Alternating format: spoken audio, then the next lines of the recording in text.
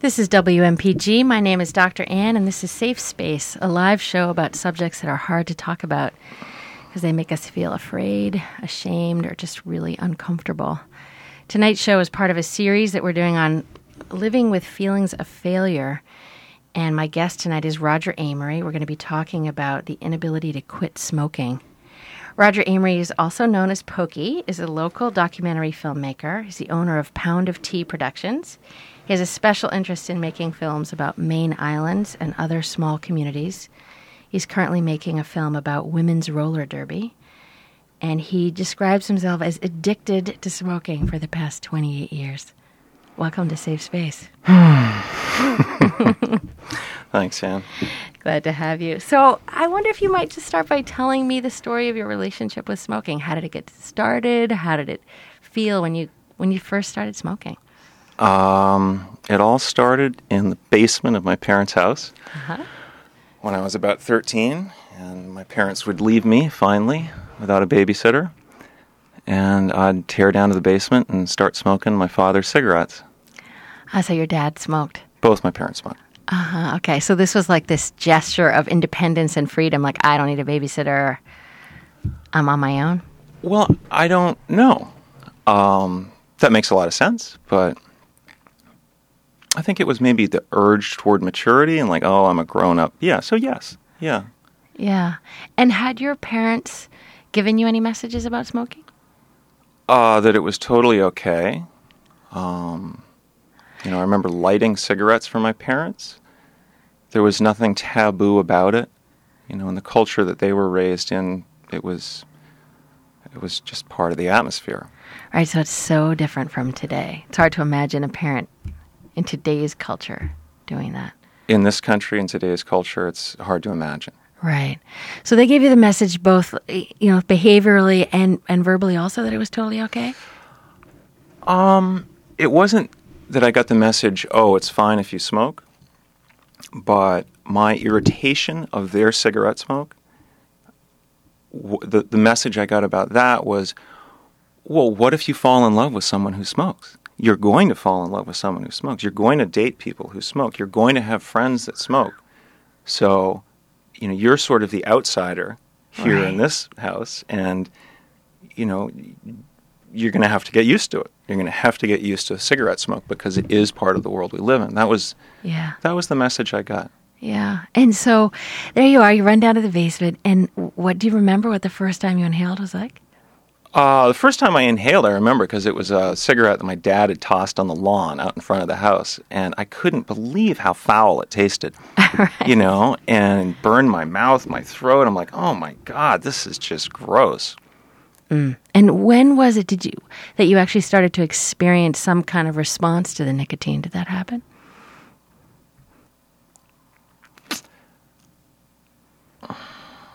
I'm thinking.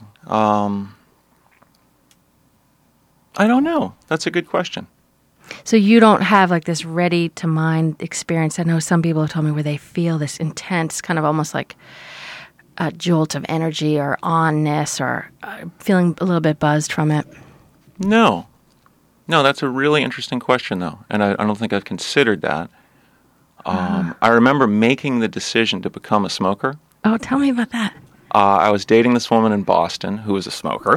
So your parents' prediction came true. Oh, my parents were right on. Who knows why? In terms of the women that I would be attracted to. So anyway, I was dating this woman in Boston who was a smoker, and all our friends were smokers.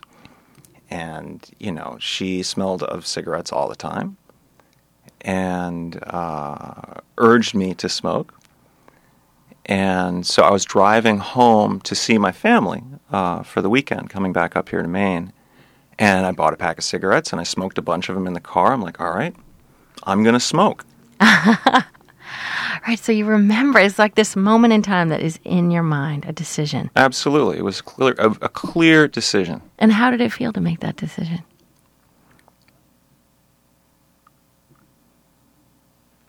I might have to take longer than half an hour to think about that. I mean, was there a feeling of empowerment that came with it?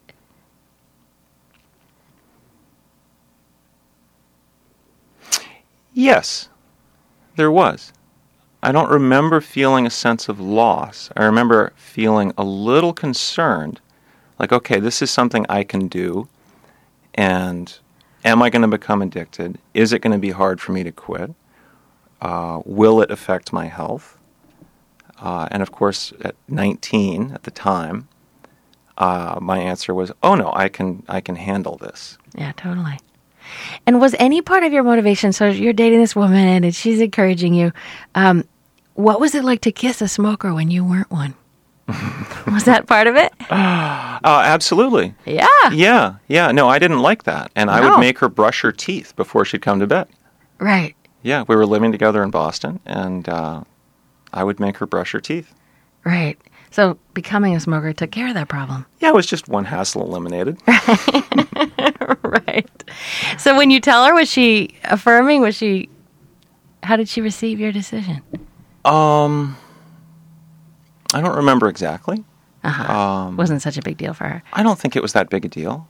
You know, it was kind of, I think she was more surprised that I didn't smoke. Oh, to begin with. Yes. Right, because it sounds like it was so normal. It was so everybody doing it. It was so much a part of her world, so much a part of really the world that we were living in at that time. Yeah. This was, the early 80s. Yeah. It was a whole other time. It's I mean, I smoked in college in the classroom. During classes. During classes. Something, isn't it?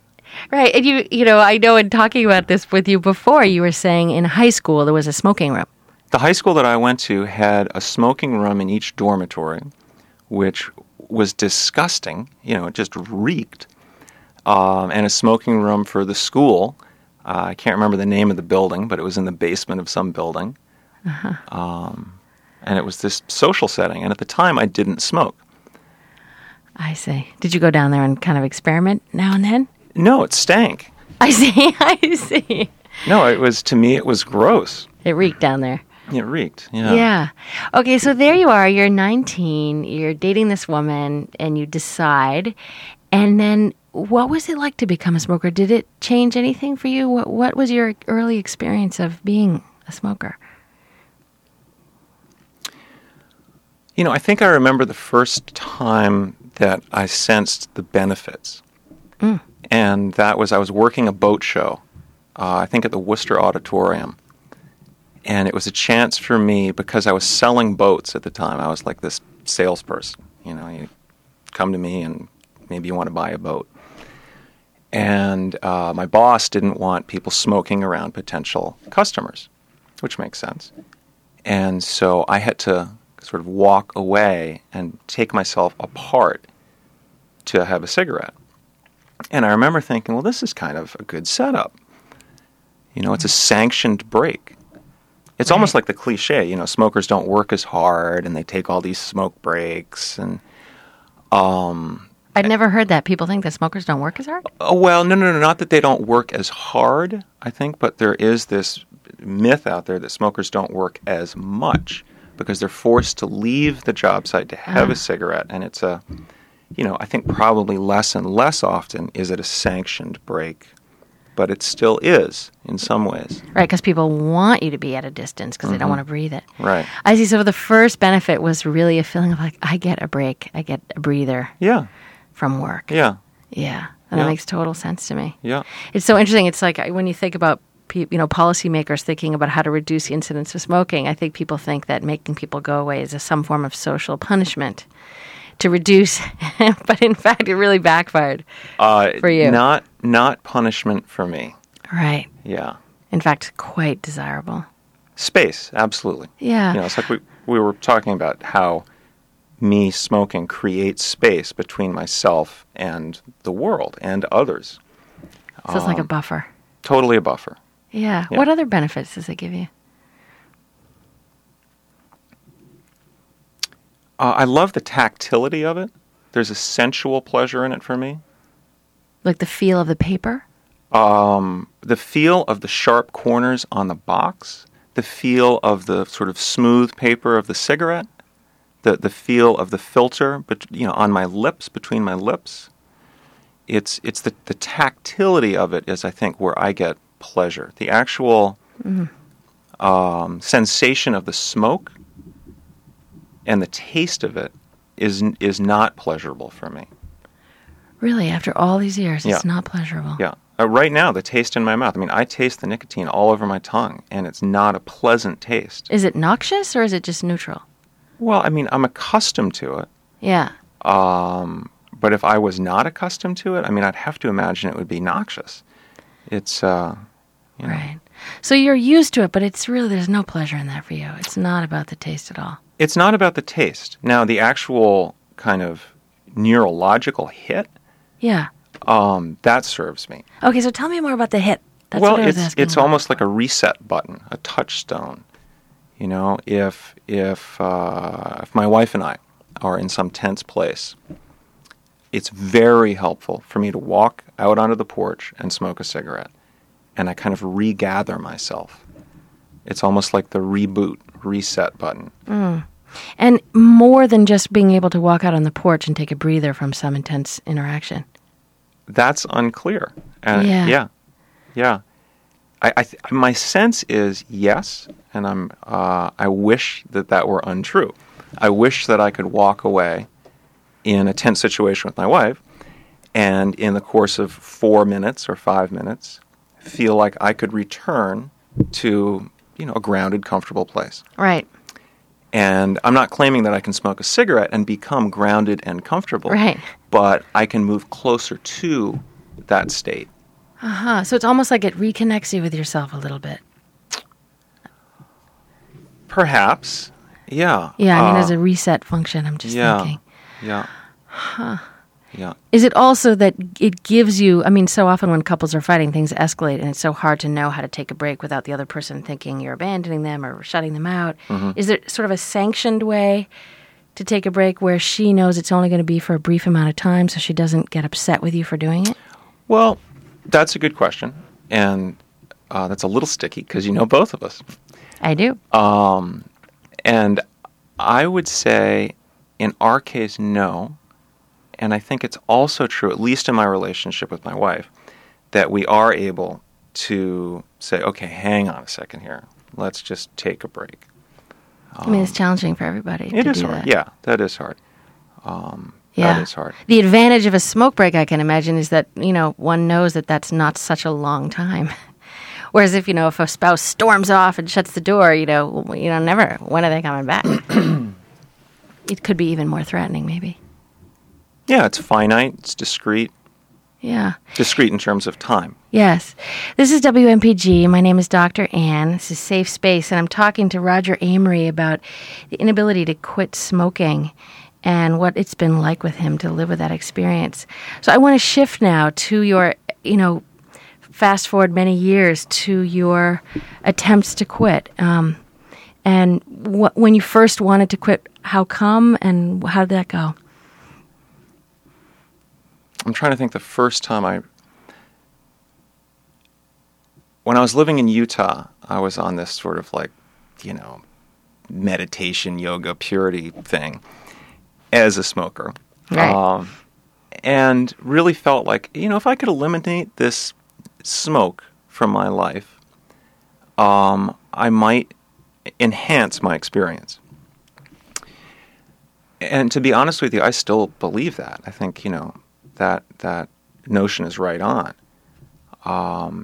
So, I started really smoking addictively when I was 19, and it was probably only 4 years later, maybe 5, where I was like, all right, it's time to stop. I need to stop. And I cycled and have continued to cycle through attempts to stop. I'm 47. As I was about to turn 30, I'll definitely stop by the time I'm 30, 40, I'll definitely stop by the time I'm 40. I've gone and I've tried Wellbutrin, Yeah. which completely whacked me out. Acupuncture, hypnosis, the only thing that has been successful for me is to replace the cigarettes with something else that can serve as a reset button and the primary example for me is intense exercise. but I'm really just replacing, one drug with another. Mm-hmm. Although you could argue you're trading up. It's an upgrade. A free upgrade. I know. Yeah. Yeah. Yeah. And you, when the way you're talking about it is almost if that's somehow not okay to do. Is there something that feels lesser about replacing it? It doesn't feel greater or lesser. It just feels like a move sideways. Now, when it is a healthier choice, no question. Absolutely no question. And perhaps it's the direction I'm moving. I don't know. But my point is I've cycled through lots of different tries. Yeah. So some as long as 8 or 9 months. So if you take us into the experience of it, of maybe the end of the try, the end of the 8 or 9 months when you pick up the cigarette again, how does that go inside? What happens?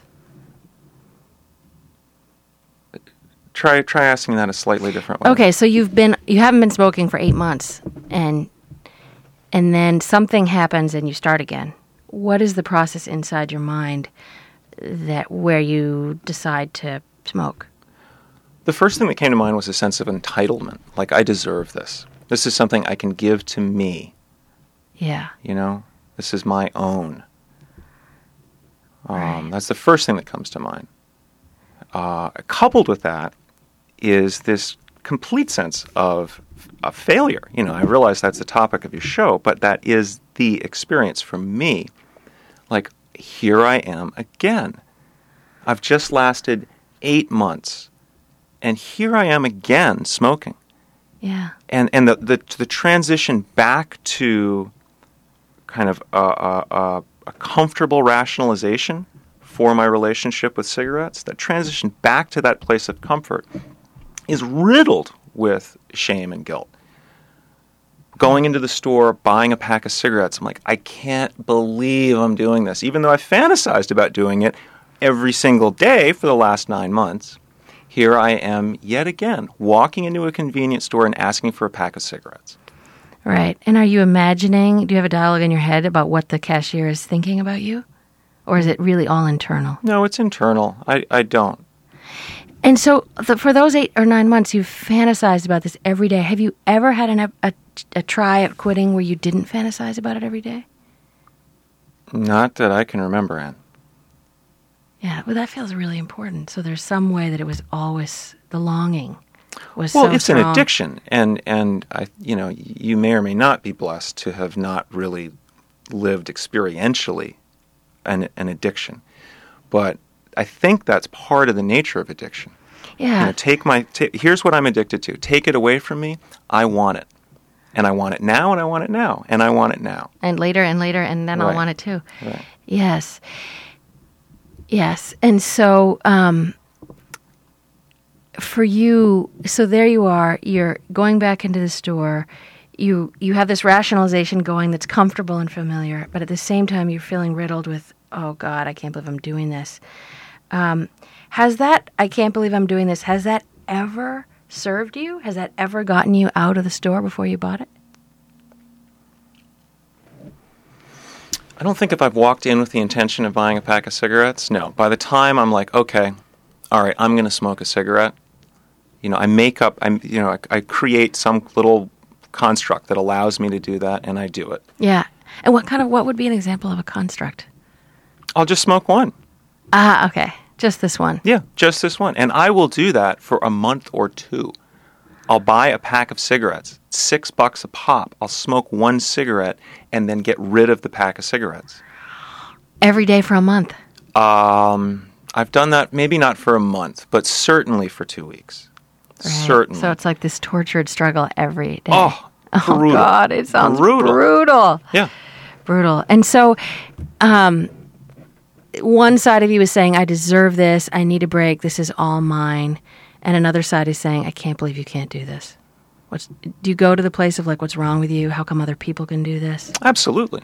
Absolutely. Because most of my friends were smokers before I met them, and they were able to quit smoking.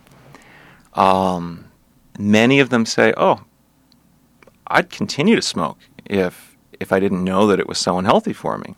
And how does it feel when they say that to you? Well, in a way, it sanctions my smoking because I'm not the only one that feels pleasure from this. That wants to be smoking. I know that. Right. I know that. And because they've been able to get rid of their addiction, and I have not, it makes me think like, well, what's up with me? You know, what made them able to do it and not me? Yeah. This is WMPG. My name is Dr. Ann. This is Safe Space, and I'm talking to Roger Amory about the inability to quit smoking. And we're talking about the agony of comparing yourself to others who have been able to quit smoking. And and this is a very personal question, and you don't have to answer it if it's uncomfortable. Do you then have theories about what is wrong with you? I mean, do you have ideas that you think do that? Explain that? Do I have theories about what's wrong with me? Yeah, sure. Like, oh, is it that I'm too this? Am I too that? I can't imagine you don't have theories about that.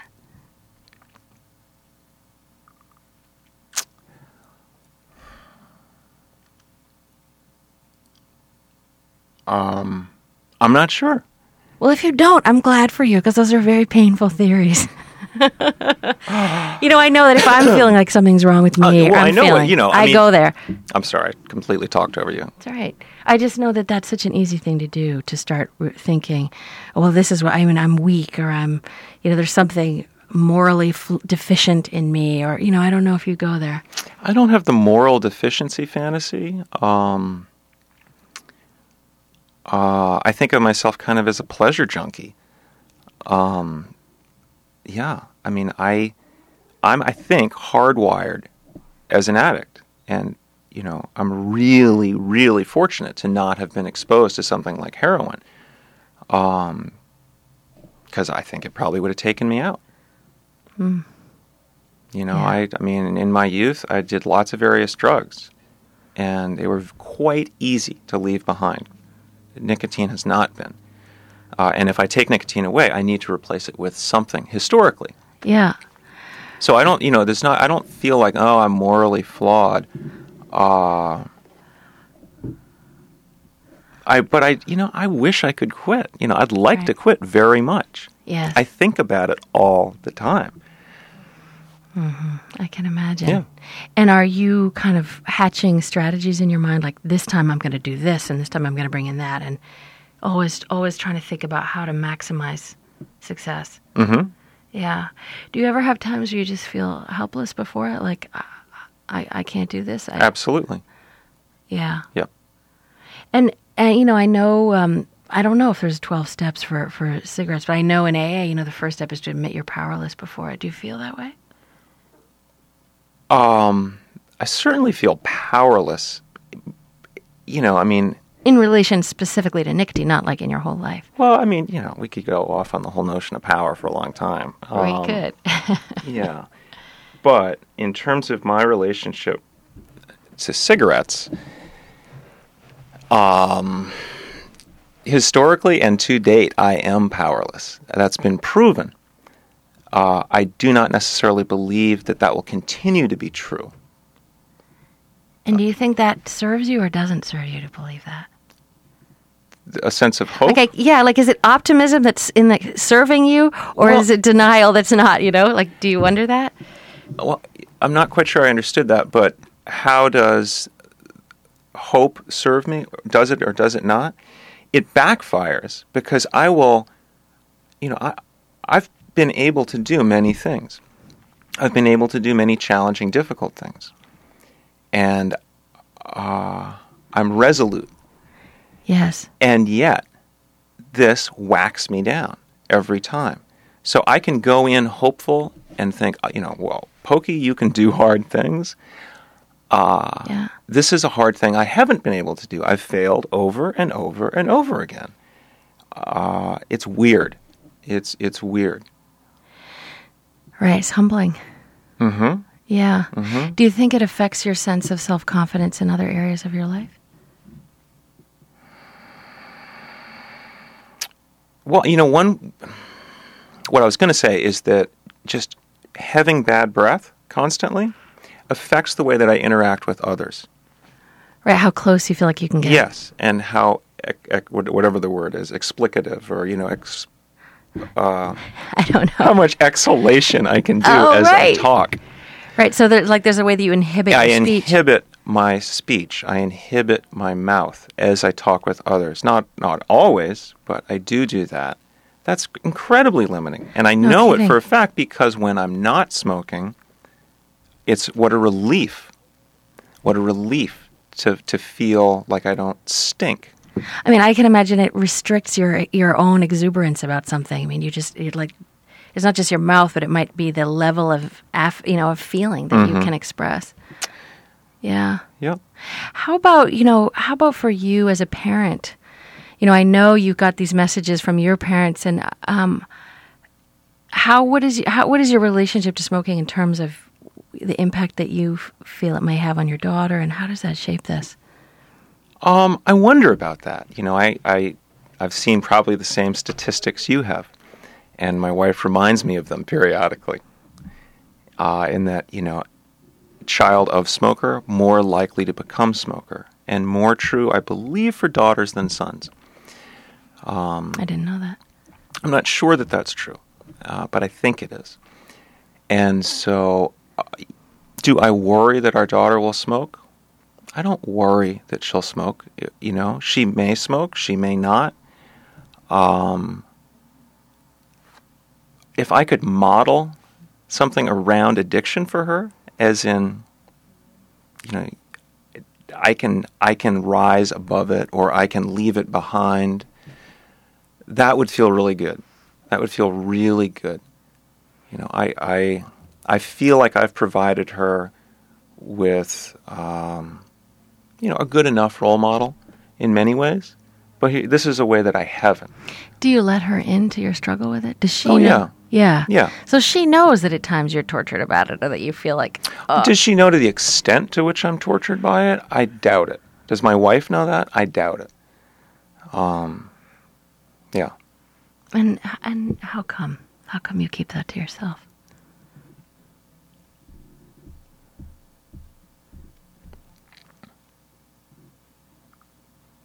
Well, I don't know.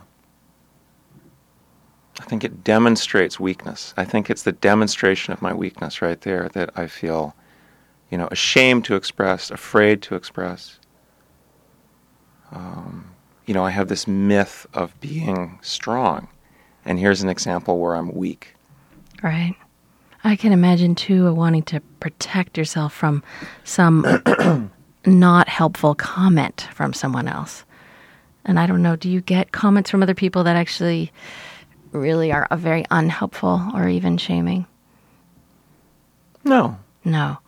So your wife reminds you the statistics, but it doesn't set you back. I don't feel shamed in that scenario. No, I mean, the shame is self-induced. Yeah, it sounds like it's much more of an internal battle. No, I can't place blame on anyone for that sense of shame that I feel. Yeah.